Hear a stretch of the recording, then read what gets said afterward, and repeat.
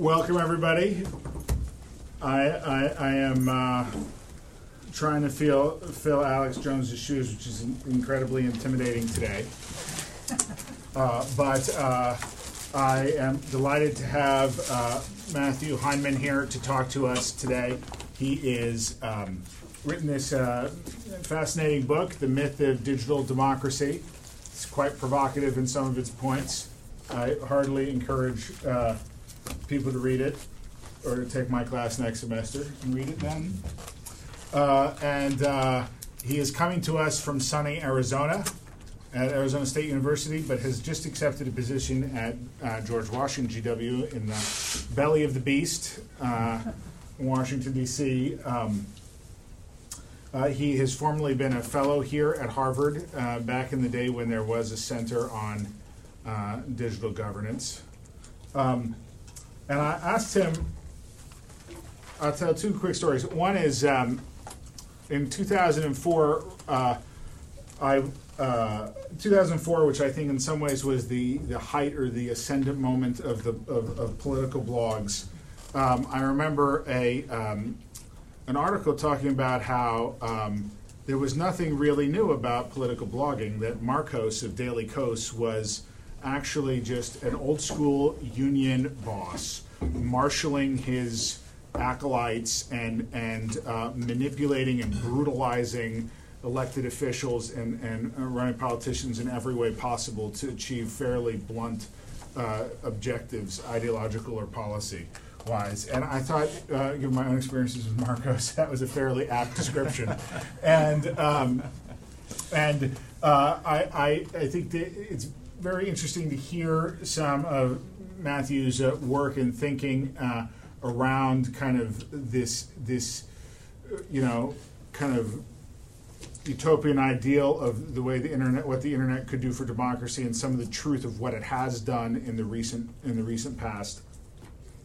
I did ask him, however, speaking of kind of brute political force, what his favorite website on the internet was, and he, by way of answering, told this story, which I think is remarkably revealing, which is that LBJ, when he was president, leaves the White House one day and is walking to his helicopter and walks the wrong way on the tarmac. And someone says to him, Mr. President, your helicopter is this way. And he looks at him and says, son, they're all my helicopters. By way of saying, what is your favorite website? Well, I suppose they're all my favorite websites. So with that. All right. Well, thank you very much, Nico, for that introduction. I am just thrilled to be here and delighted to be in this forum. I want to say actually that this is particular personal significance because the very earliest work that I did in this vein was actually done here, actually right upstairs in this building. So it's terrific to actually to close the circle and be back here to talk about it. So I've been asked to speak for about 15 minutes, and that's not quite enough time to talk about every page of the book. So I won't try to do that. I'll emphasize a few themes, a few highlights, and I'm reliably informed that this is a group that likes to argue. So I'll do my best to focus on the parts of the book that I think are the most fun to argue about. And I want to conclude today by talking a little bit about what I think are the stakes and the ways in which these issues have, I think, only grown in importance since I turned in the full draft of the book a couple years ago. So this book, The Myth of Digital Democracy, is really a book about political voice, writ broadly. It's really about who speaks and who gets heard online. And it spends a lot of time dealing with claims that the internet is, quote-unquote, democratizing politics. Some of these claims are very specific. Many of them are overly broad. But these are claims that we still hear an awful lot in public discussions about the internet. We hear them from policymakers, we hear them from journalists, we hear them from scholars, though often, fortunately, more judiciously. We hear them from judges. The claims that the internet is eliminating gatekeepers, that it is giving voice to the voiceless, that it is empowering ordinary citizens. Perhaps my favorite recent quote in this vein is Brian Williams, talking about after spending his entire life gathering credentials to study his line of work, he's now up against some guy named Vinny in an efficiency apartment in the Bronx, right, who hasn't left the efficiency apartment in a couple of years. To a large degree, this was the book that I intended to write, a book that was very much in this vein. That's not really where the evidence led me. So I want to start out by emphasizing, though, that I don't want to come across as saying that the democratic promise of the internet is all mythical. A lot of the early research on the internet talked about cyber optimism, cyber pessimism. I think that we've mostly moved beyond that at this point.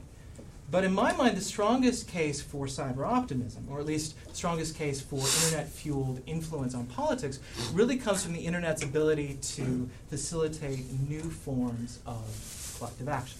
And we have lots of examples now of types of collective action that are strikingly different from traditional forms. And I talk in the book to a large degree about this in my discussion of the Dean campaign. And I think that we can see pretty clearly now that the internet has succeeded to a large degree in revolutionizing the infrastructure of politics. The logistics of politics, of a political campaign, looks dramatically different today than it did a decade and a half ago. And partly, as I argue in the book, this has followed much the same trajectory that we see in the business world. Now, there are some successful examples of online businesses, the Amazons and eBays of the world. But far more important in the aggregate are the hundreds of businesses that have quietly used information technology and the internet to revolutionize their back ends, to revolutionize their supply chains. And I think that it's quite clear now that the logistics of running a campaign, particularly of resource gathering and of volunteer recruitment, are quite different. I don't think there are very many folks who would dispute the notion that Barack Obama would not be president of the United States. He certainly would not have won the Democratic primary but for the internet. And I would even make the case that McCain would not have been the Republican nominee in 2008 but for the advantage that the internet gave him and its ability to sustain him through the summer of 2007.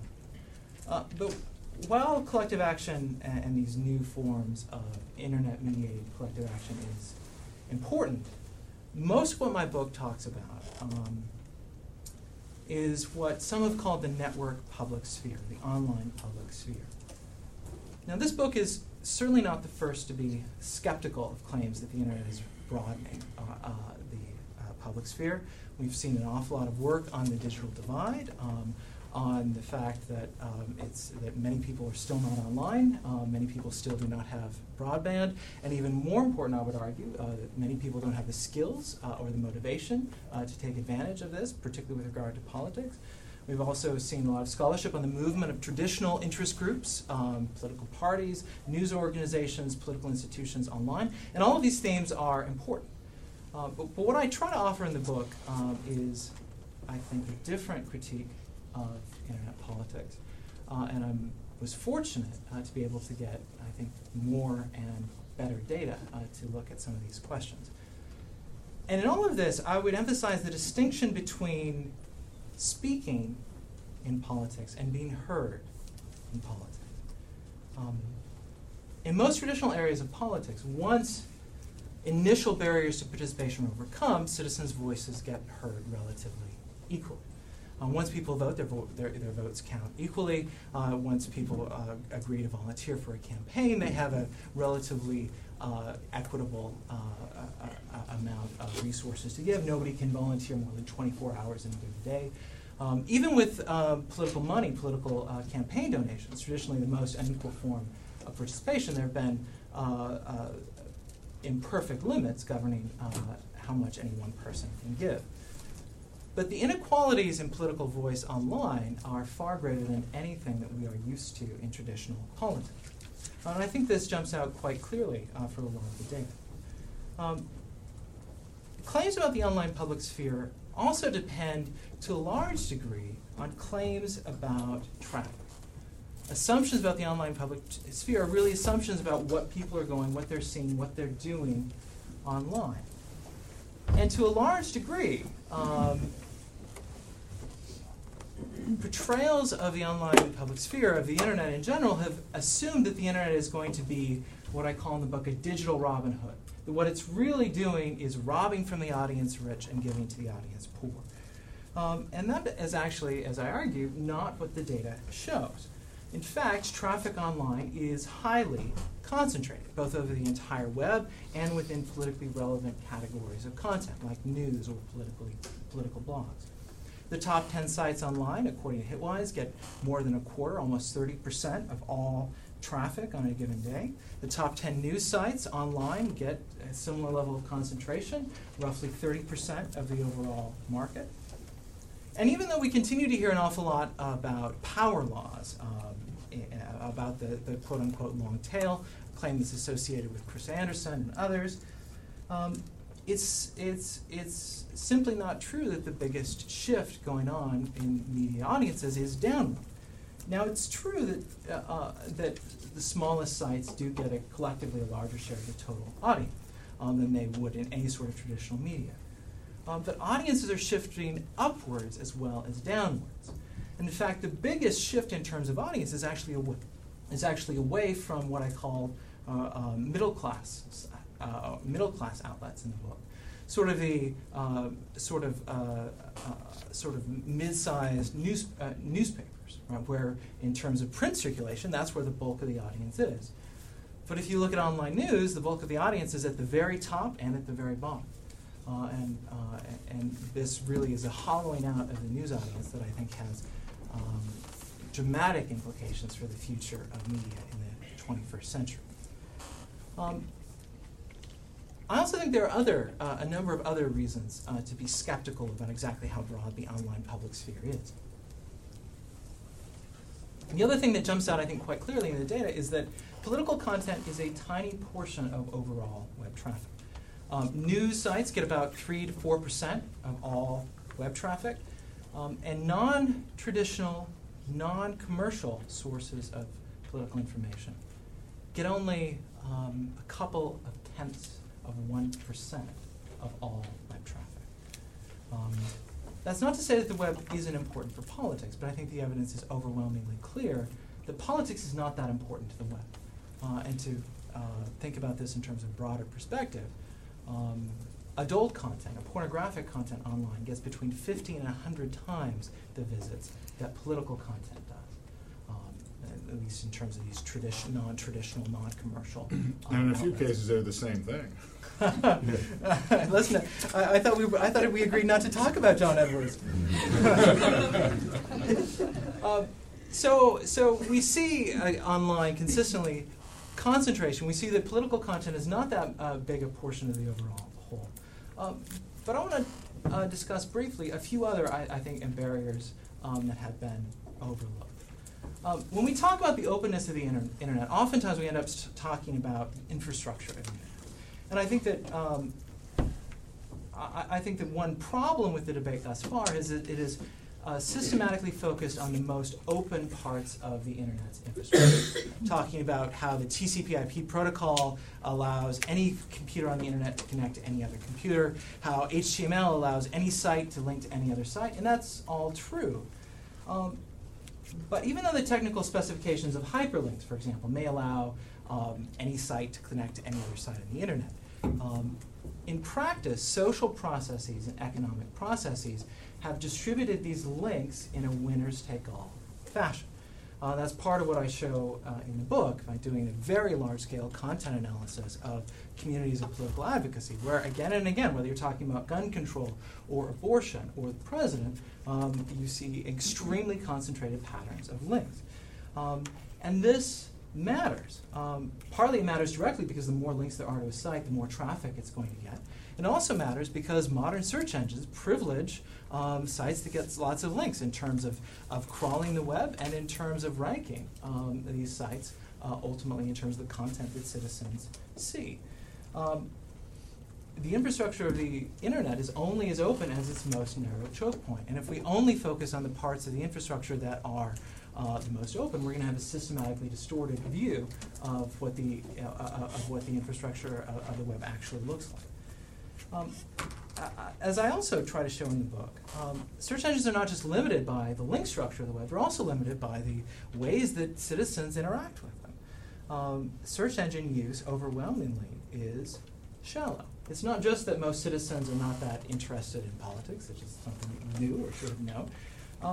It's that when citizens are interested in politics, they use relatively simple queries. Search engines may allow citizens to find new content relatively easily, but even easier is to return to content and sources that citizens are already familiar with.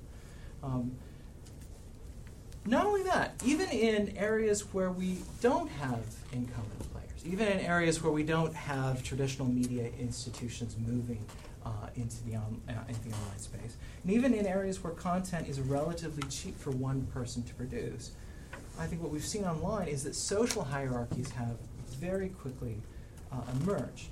Now, the claim, of course, that the internet is supposed to allow more voices to reach at least a non-trivial audience, maybe not a broadcast audience, but certainly a non-trivial one, and that the voices that get heard are supposed to be more representative of the public more broadly. And I think the best test of these propositions is actually political blogs.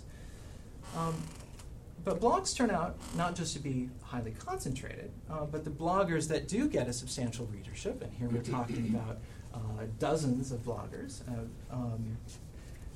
what we see when we actually look at who these folks are is that they are disproportionately male, overwhelmingly professional, and particularly impressive is the educational pedigree of the folks who are getting in the order of thousands of hits a day. Most of them have degrees from Ivy League caliber institutions. Most of them have graduate degrees. And this is actually, in terms of the educational profile of these folks, this is actually more elite, not less elite than, for example, op-ed columnists at top papers. What we're hoping for is a kind of Habermasian public sphere that is governed and run by an elite set of public intellectuals, then to some extent this is great news.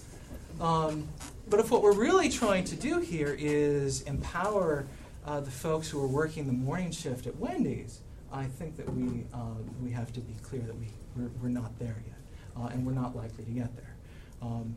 Perhaps what we see here is, as some have argued, a truly extreme meritocracy. But we should perhaps not be too surprised that the folks who went out in this meritocracy are, Ivy League educated folks, and not middle school girls blogging about their cats, right? If there were, if I had to rewrite the book from scratch, actually, one of the few things that there aren't too many things that I would change, but one area where I would like to tweak and perhaps alter my argument a little bit is this issue of political blogs. Not just because things have changed, though I think in important ways they have, but I think to an even broader degree, to an even larger sense, that things with blogs haven't changed as much as people expected. If you look at prominent blogs, most of these prominent bloggers started blogging in 2001, 2002. You saw an extraordinary still change in the rankings, the emergence of new bloggers in the 2003, 2004 election cycle.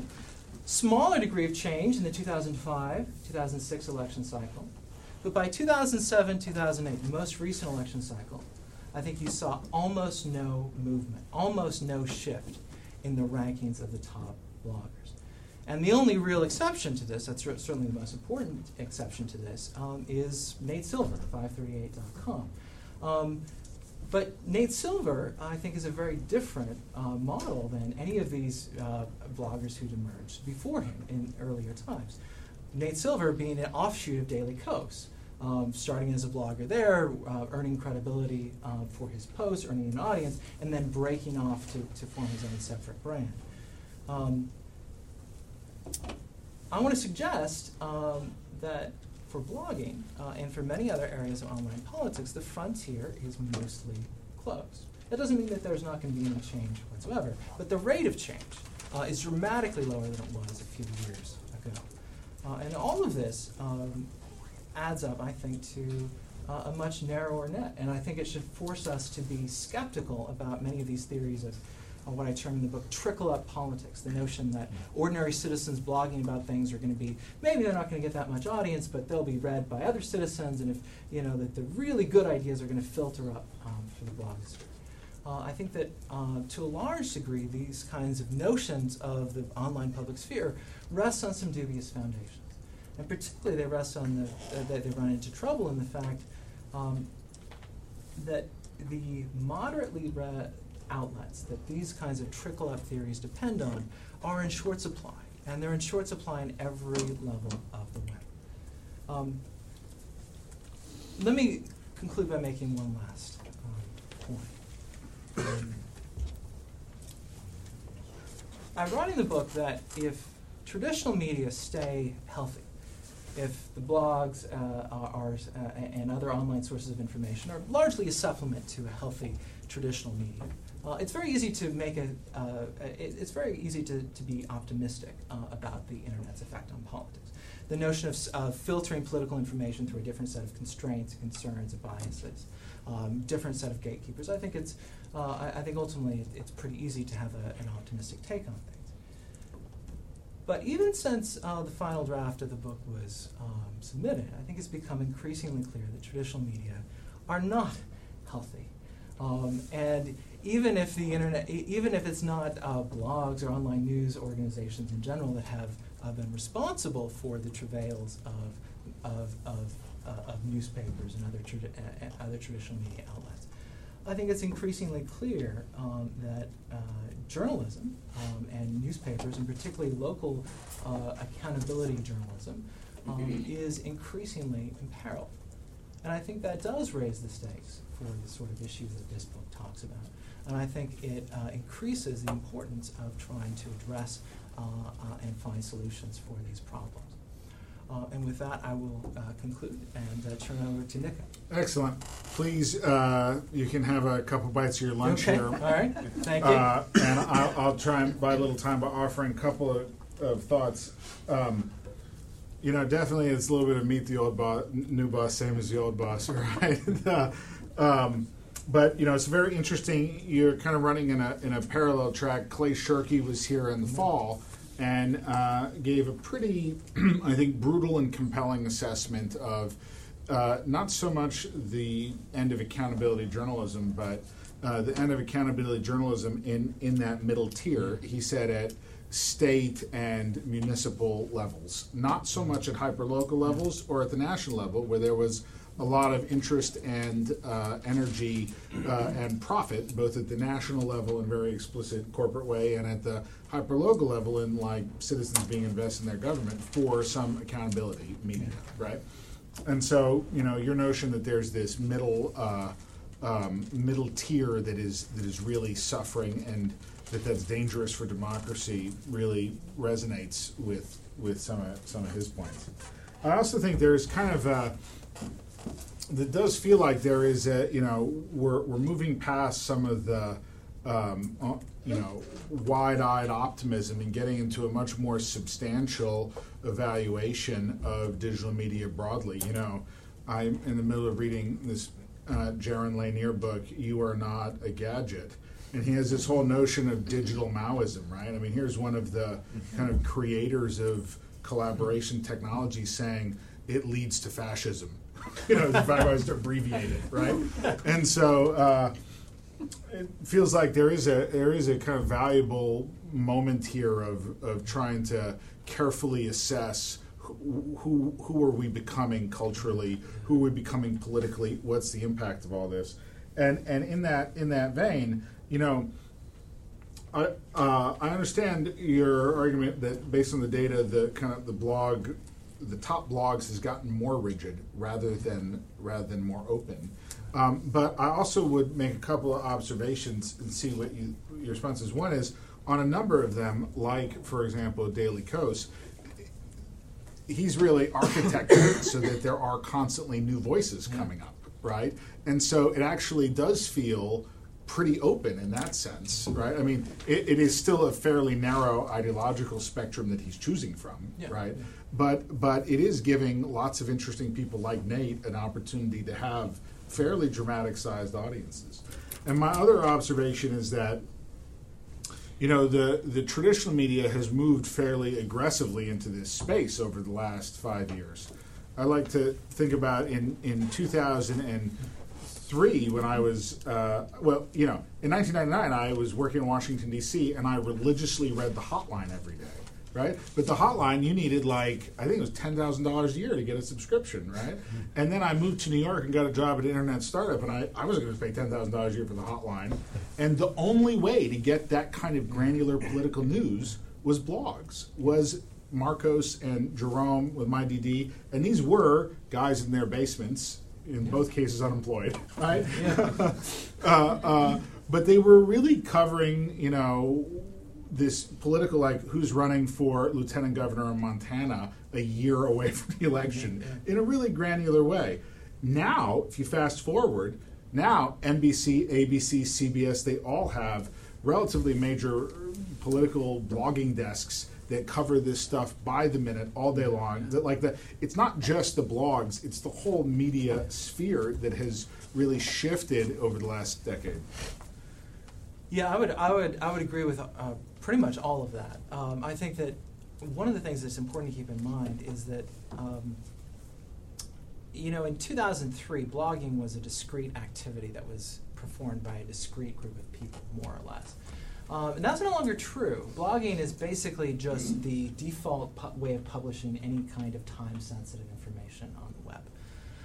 And I think that you've seen, to the extent that you have seen changes in blogging, I think it's been overwhelmingly traditional interest groups, and even more so traditional media organizations, investing in blogging, often as a way of trying to deal with the economics of the web, which in many ways remain somewhat mysterious to these organizations, probably more mysterious than they should be. But take the example of The Atlantic, which has put together a very, certainly the best paid stable of bloggers. So for The Atlantic Monthly, obviously, arguably the most pedigreed magazine of American letters, back to publishing Emerson. The Atlantic comes out, of course, comes out on a monthly basis, right? So you need something to keep attention, keep people actually going to the site. This often gets talked about in terms of stickiness, right? How much time are people going to spend at your site? How many people are you going to attract? How often are they going to come back once they find it? And the most important factor in terms of stickiness is how often content is updated. And you see a really strong logic of concentration among blogs, because it's very difficult for one person to update content more than a handful of times a day. And the people who are really able to do that overwhelmingly are people who are doing this more or less as a full-time job, or people with extremely high levels of social autonomy, lawyers or professors or folks like that. And so with The Atlantic, now you can go see these bloggers who are doing it full-time. They can post lots of times a day, but not only that, if Ta-Nehisi Coates hasn't published something in the last hour, you can see three or four other people who have. The sites that get the most traffic, by definition, are the sites that are stickiest over time.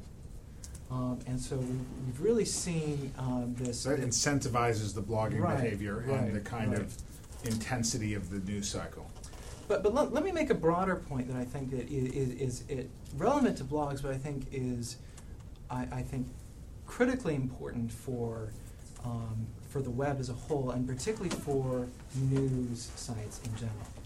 So one of the responses that I've gotten to this line of research is, well, okay, all right, so you've shown us a picture, it's a power law relationship, but we know the web is constantly changing. So maybe these sites may be prominent today, but these are contestable spaces. A different set of blogs are going to be are going to be popular tomorrow. Different set of news outlets are going to be popular tomorrow, and so this means that openness on the web is still alive. Well, in the past couple of years, I've been able to actually get really fine-grained daily data on exactly what this power law looks like, not just in a snapshot, but every single day for years at a time. And the way to think about this, I think, is to think about a stock market, which is something that most of us are familiar with.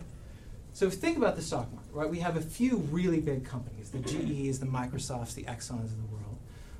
And these blue chip stocks are quite stable on a daily, monthly, yearly basis. We've got these mid-cap stocks that are a tenth the size, that are 10 times as volatile. We've got the penny stocks that are going to grow or go out of business, right? Incredibly volatile. And that's essentially what we see in pretty much every area of web traffic. And what this means, I think, for news is critically, and why this is so important, is that in order to have a stable audience for news online, you have to be really, really big. These middle sites. So traditionally in journalism, a small town newspaper can count on a pretty stable audience base. And there's still, to some extent, if you are the largest site in your local or regional niche, you are somewhat more stable than you would expect given how large you are, or how small you are, rather. But still, I think the biggest and most difficult thing to deal with for the future of journalism is not lower online revenues. We know how to make small news organizations. We may not like it. We may give up a lot in the process, but we know how to make small news organizations work. What I think that we don't know how to do is how do you go into a newsroom and say, all right, folks, so it's January 1. Over the next 12 months, we're looking at, if we're a typical news organization, we're looking at somewhere between a 40% growth in online revenue and a 50% drop. How do you run a news organization? How do you get people to work for you when that really is a scale of change that we're talking about? It's a consistency and high. I think of it from the other end. I think of it from the blogger's end is the high availability problem. You have 10 people visiting your site every day, and then one day you have 800,000 people visit your site, and then the next day it's 10 people again. Right? Yeah. Do you buy 10,000 servers for that one day? No, it's not sustainable. Fascinating. Questions? Yeah, I think your book's very interesting. It is very funny to see how it creates a kind of emotional reaction in some cyber optimists around the world. I have some friends, they make a very funny comments about that. My first question is, I read your book maybe in September last week, last year, so let me know if I'm wrong, but I think you didn't consider, or you misconsidered, the effect of the social network websites like Facebook, YouTube, in terms of political movement. Because we know one thing is, the search engines, people go to search engines to get some political stuff and to search about political websites, or as you said, they go to the most famous political blogs. But another way, maybe a third way to get or to access political content is just receiving some content from your own network, or your friend's network, or your work network. So how can you analyze this? Maybe, of course, we have now Twitter. Twitter is very recent. So how can you analyze the effects of these social network websites? The second question is, another way to people discuss politics in the internet is not only accessing political material or political content in general. They can go to the institutional websites, like the government websites. We have this Open Government Initiative, many other initiatives embedded by public institutions. People prefer not talk about politics, but do politics in some way. So it's another way to live politics in the internet. So I'd like your comments about that. So let me deal with the second part of your question first. I do think that one way of summarizing the conclusions of the book, and it's not the whole picture, but I think it's accurately a part of the picture, is to argue that the internet is increasing accountability without necessarily increasing representation. And I think that there are a variety of ways in which having content that is not just theoretically public, but actually public matters for politics. I think that I think we've got a number of different examples, and I'll just name one. I think that given the way that the Republican primary played out in 2008, I think that George Allen would have been, had he been in the race, probably the single strongest Republican candidate for president in the 2008 cycle. But of course, George Allen wasn't in the field because he had lost his race for Senate because he had his quote unquote macaca moment, right? Using an obscure North African racial slur, right, to describe a staffer for Jim Webb's campaign who was videotaping him. And that matters, and I think that's the area where we do see the clearest and most direct effects on politics of these various different scandals that the web makes much more transparent and that unfold much more quickly because of the web. But I think the broader point about social media and viral media is crucially important, and it's an area where I do think that there's lots more data that we need. But I think that to the extent that we have early reports and early data, I think that I would roll that into what I said at the start of my remarks. With that, I think that really is the strongest case for internet-fueled influence on politics, or cyber optimism, if that's what you want to call it. I think that, but it's important to understand what we're really talking about there. This is really the online equivalent of conversations at church or at over the water cooler, right? This is really sort of small scale interpersonal reactions, and we have lots of data going back decades that these kind of small scale interpersonal reactions are a lot of where people get their information. It's certainly where they're most likely to encounter views that political views that disagree with their own. And I think that when all is said and done, I think that the data is going to suggest that this really is highly important. I'm a Shorenstein fellow here, and I'm working on news coverage of state government. And what I'm finding is there's a big shift to the web. Yeah. And that, especially on the right, that very conservative groups are coming in and setting up these news websites in all over the country. What do you make of that? I think that's. I think that's certainly what I've seen, and I would certainly agree with that assessment. That what you really see, I think, in a lot of state capitals, and I can claim I'm familiar with about 4 or 5 states on a pretty close level. So I don't want to speak for the entire. I don't want to claim to talk about the entire nation. But in every case that I've seen, what you really do see is a shift towards as formal coverage of state capitals collapses, as there are, a third less, perhaps only about half as many people, reporters covering state capitals as there were a decade ago. You see the rise of these.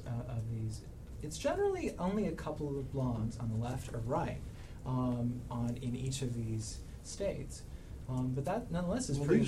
These are more like the traditional newspaper-related website, and there seems to be an interlocking group of organizations that are putting these things up. And I think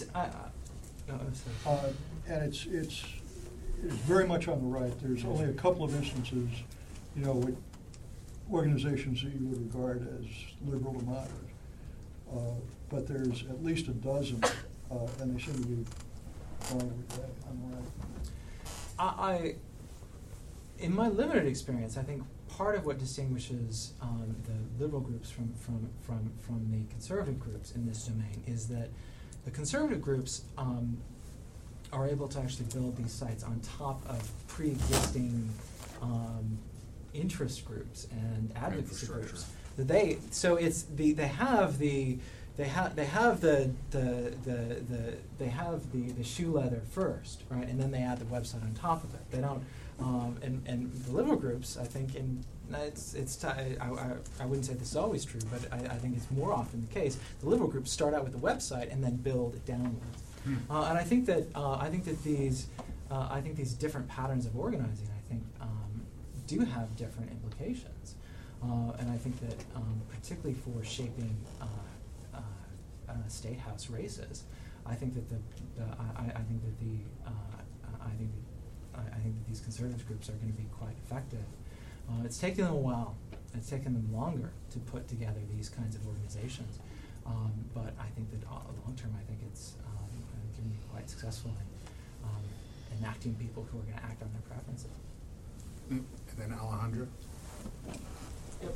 So I think that you make a very compelling case. Like if you look at it from terms of audience per website and links to all that constructed, that this is not very new or that's not very different from traditional media. However, I think what you're not looking at as much as what you refer to the water cooler effect, and I think there's two important things going on there that are different from classical water cooler conversations.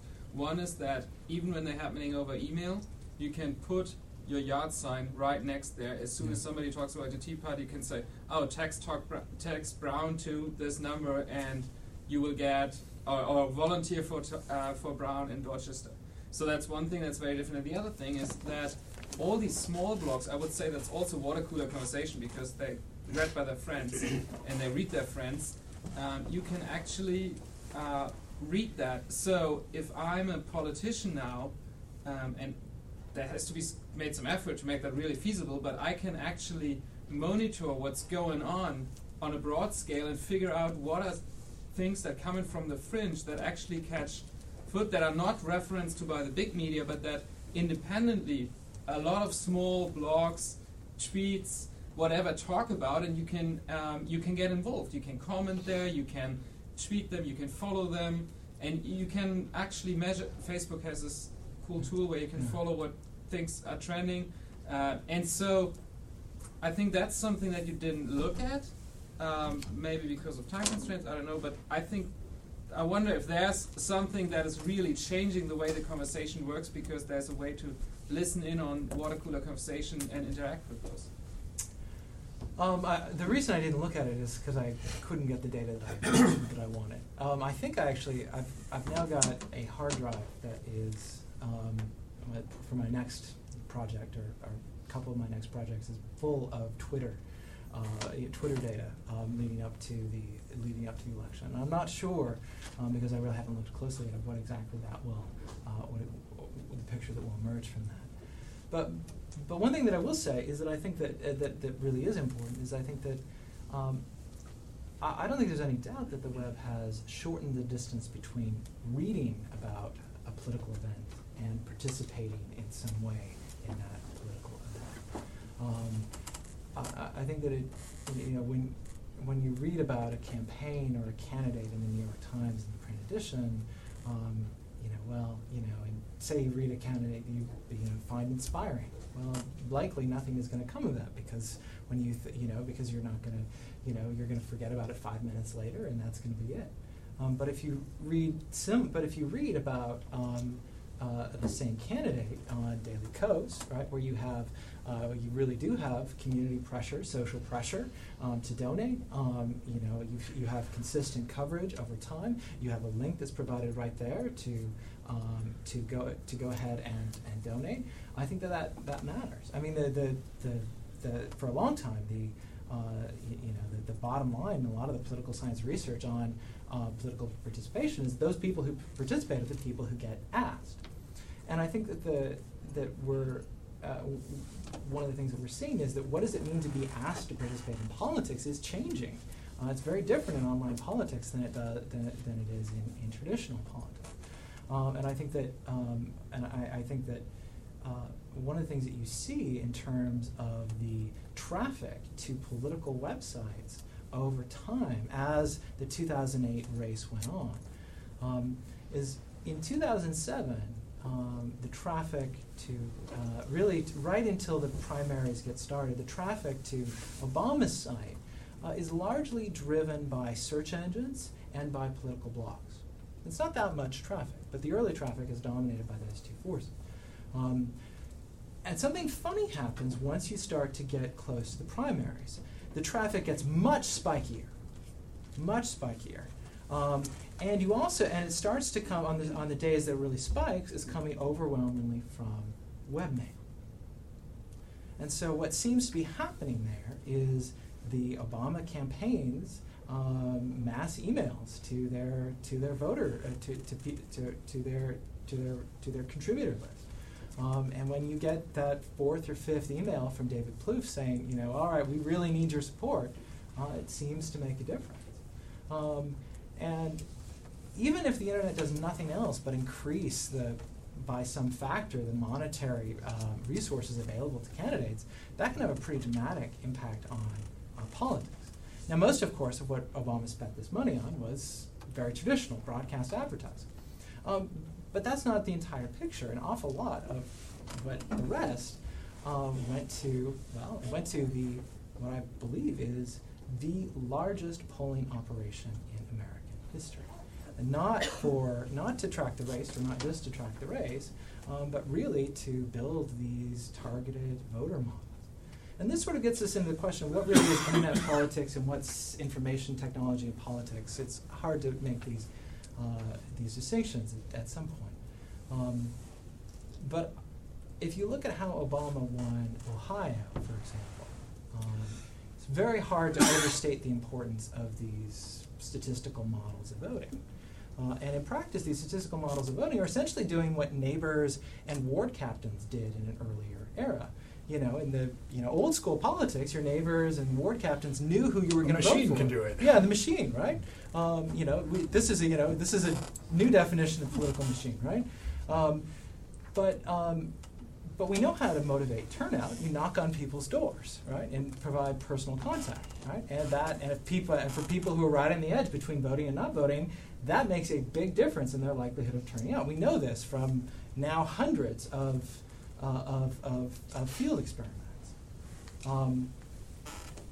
Having the resources to do that and being able to push that technology out to every precinct through the web is a pretty important shift in politics and how American politics runs. And I think that we're still a long ways from understanding exactly what the long-term consequences of that will be. Alejandra, and then Suman, and over here. Hi, Alejandra Matos, I'm a fellow journalist from Chile. My question is more general, related to the economy. We live in an economy that favors the concentration of power and the concentration of wealth, and it's a global economy. How does relate or not relate to the internet? It's a small question. No, it's a small question, but I think that it's. I think in many ways it's the right question, and it's a question that in a somewhat different sense that I've been thinking about in terms of my ongoing project. Let me make a somewhat broader point. A lot of people have looked at the web and said, oh gosh, traffic is so dispersed, or they've just assumed that traffic will be really dispersed. I would actually make the opposite argument, that what you really see on the web is incredible concentration of traffic. And to the extent that traffic looks dispersed, it's mostly a proliferation of niches with a couple sites dominating a given niche, rather than lots of sites genuinely competing with one another. And this is, I would argue, this looks very much like I think it's, I've been thinking about this more recently, essentially as an economic geography problem. And economic geography is really the study of the location of production and consumption in space. I'm very interested in traffic, which turns out to, I think, really be the production and hosting and consumption of content on the web. if you look at these kinds of concentrations in the real world in terms of economic geography, economists take a look at this level of concentration. They say, well, gosh, there must be increasing returns. There must be really imperfect competition.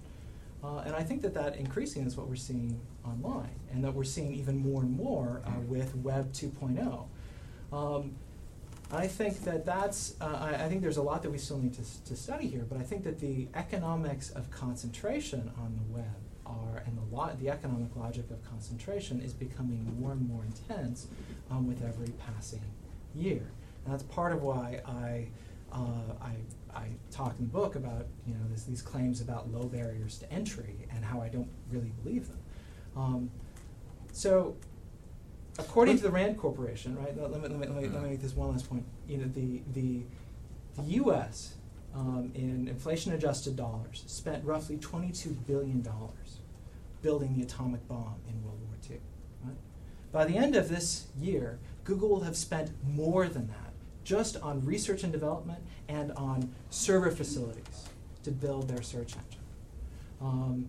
And I think that, so Google, right, has 500,000 computers. Close behind is Facebook. Now, part of the reasons why we see this concentration are sort of very familiar to us from the economics of world media, right? It's expensive to make this broadcast content. It's cheap relatively cheap at least, to distribute it, right? It's expensive to make that first copy of the paper. Once you have that first copy, all it costs is paper and ink, right? But a lot of the forces that are pushing us towards concentration, I think, are relatively new. Not just network effects, but obviously Facebook is more valuable to me if all my friends are on it. But I think there are other factors as well that we need to be thinking hard about. So I think that to sum up, I would say that I think that these are exactly the right questions to be asking, and I think that I think that there's a lot more work to be done. We'll go to Suman, and then over here. So when I read your book, I had the impression that the myth of democracy that mentioned was it had much to do with the American context, where you have a long history of the internet, but relatively not so high penetration when you compare it to some East Asian countries in Scandinavia, and overall low participation rates and a certain level of factual knowledge, which is And I was thinking, would you say, do you think it would? But then internet is basically, it started out as an American thing, and most of the things are predominantly in English.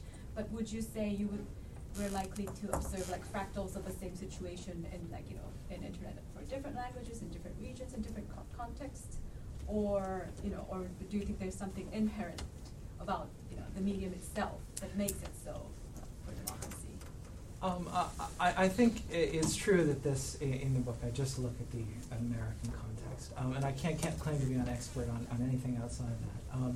But I would say, I would argue, actually, that the effect of the internet is largely context dependent. And that to the extent to it, and that the existing media environment that the internet enters really makes a big difference in what sort of effects it has. Because there are lots of countries in the world, actually most countries, where if you see identical levels of concentration to what you see online in the U.S., it's going to be a dramatic dispersion of audiences down. And I think that you can see the one case that I do know something about is Britain, where you really, interestingly enough, what you really have seen is you've seen the BBC dominate far more than any American outlet does the news in the UK. It'll be interesting to see what happens now that the BBC is slashing the budget for its online news division. But we've already seen a lot of these, the Guardian, the London Times invest a lot more after really waiting, frankly, way too long. Finally, investing a significant amount of time, energy, and resources in the web. And thus far, it hasn't dented the BBC's numbers at all. One of the things that you see online is that traffic is largely a function of habit. People go to the sites today that they went to yesterday, and those sites they went to yesterday are largely a function of the sites they went to the day before. And so these traffic patterns do tend to be highly consistent over time. And that means, to some extent, that if we want, I think increasingly it means that if we are trying to understand what online politics means, I think we look at the institutions that we have now.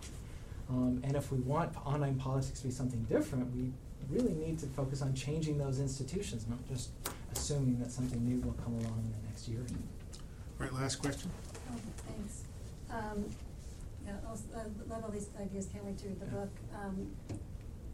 One thing that this kind of combines your discussion about how surprisingly the discussion has become more elite or run by even more elites, and then kind of turning back to Nico's opener, meet the new boss, same as the old boss. I'm wondering if it almost makes sense, like in the beginning with the internet, to just kind of just disaggregate audiences, and so you used to have these newspapers that would kind of have to cover a large sphere and just kind of tailor to a large audience. And so maybe they would have the op-ed guy who could speak to, who would try to draw somebody who's not interested in politics. But once you disaggregate, you just get the elites who are interested in this kind of discussion. So I wonder if that's maybe just like why that's happening. And I wonder then, but as you said, is it trending back? I wonder if like the Daily Kos or these like large aggregators or blogs are trying to then take the role more of the newspaper and say, let's broaden our audience and let's try to speak to not East and West. Do you see that trend happening? I think this notion of disaggregation is important, and I think that to take a newspaper for example. What is really a newspaper? What really unites the business section with the news?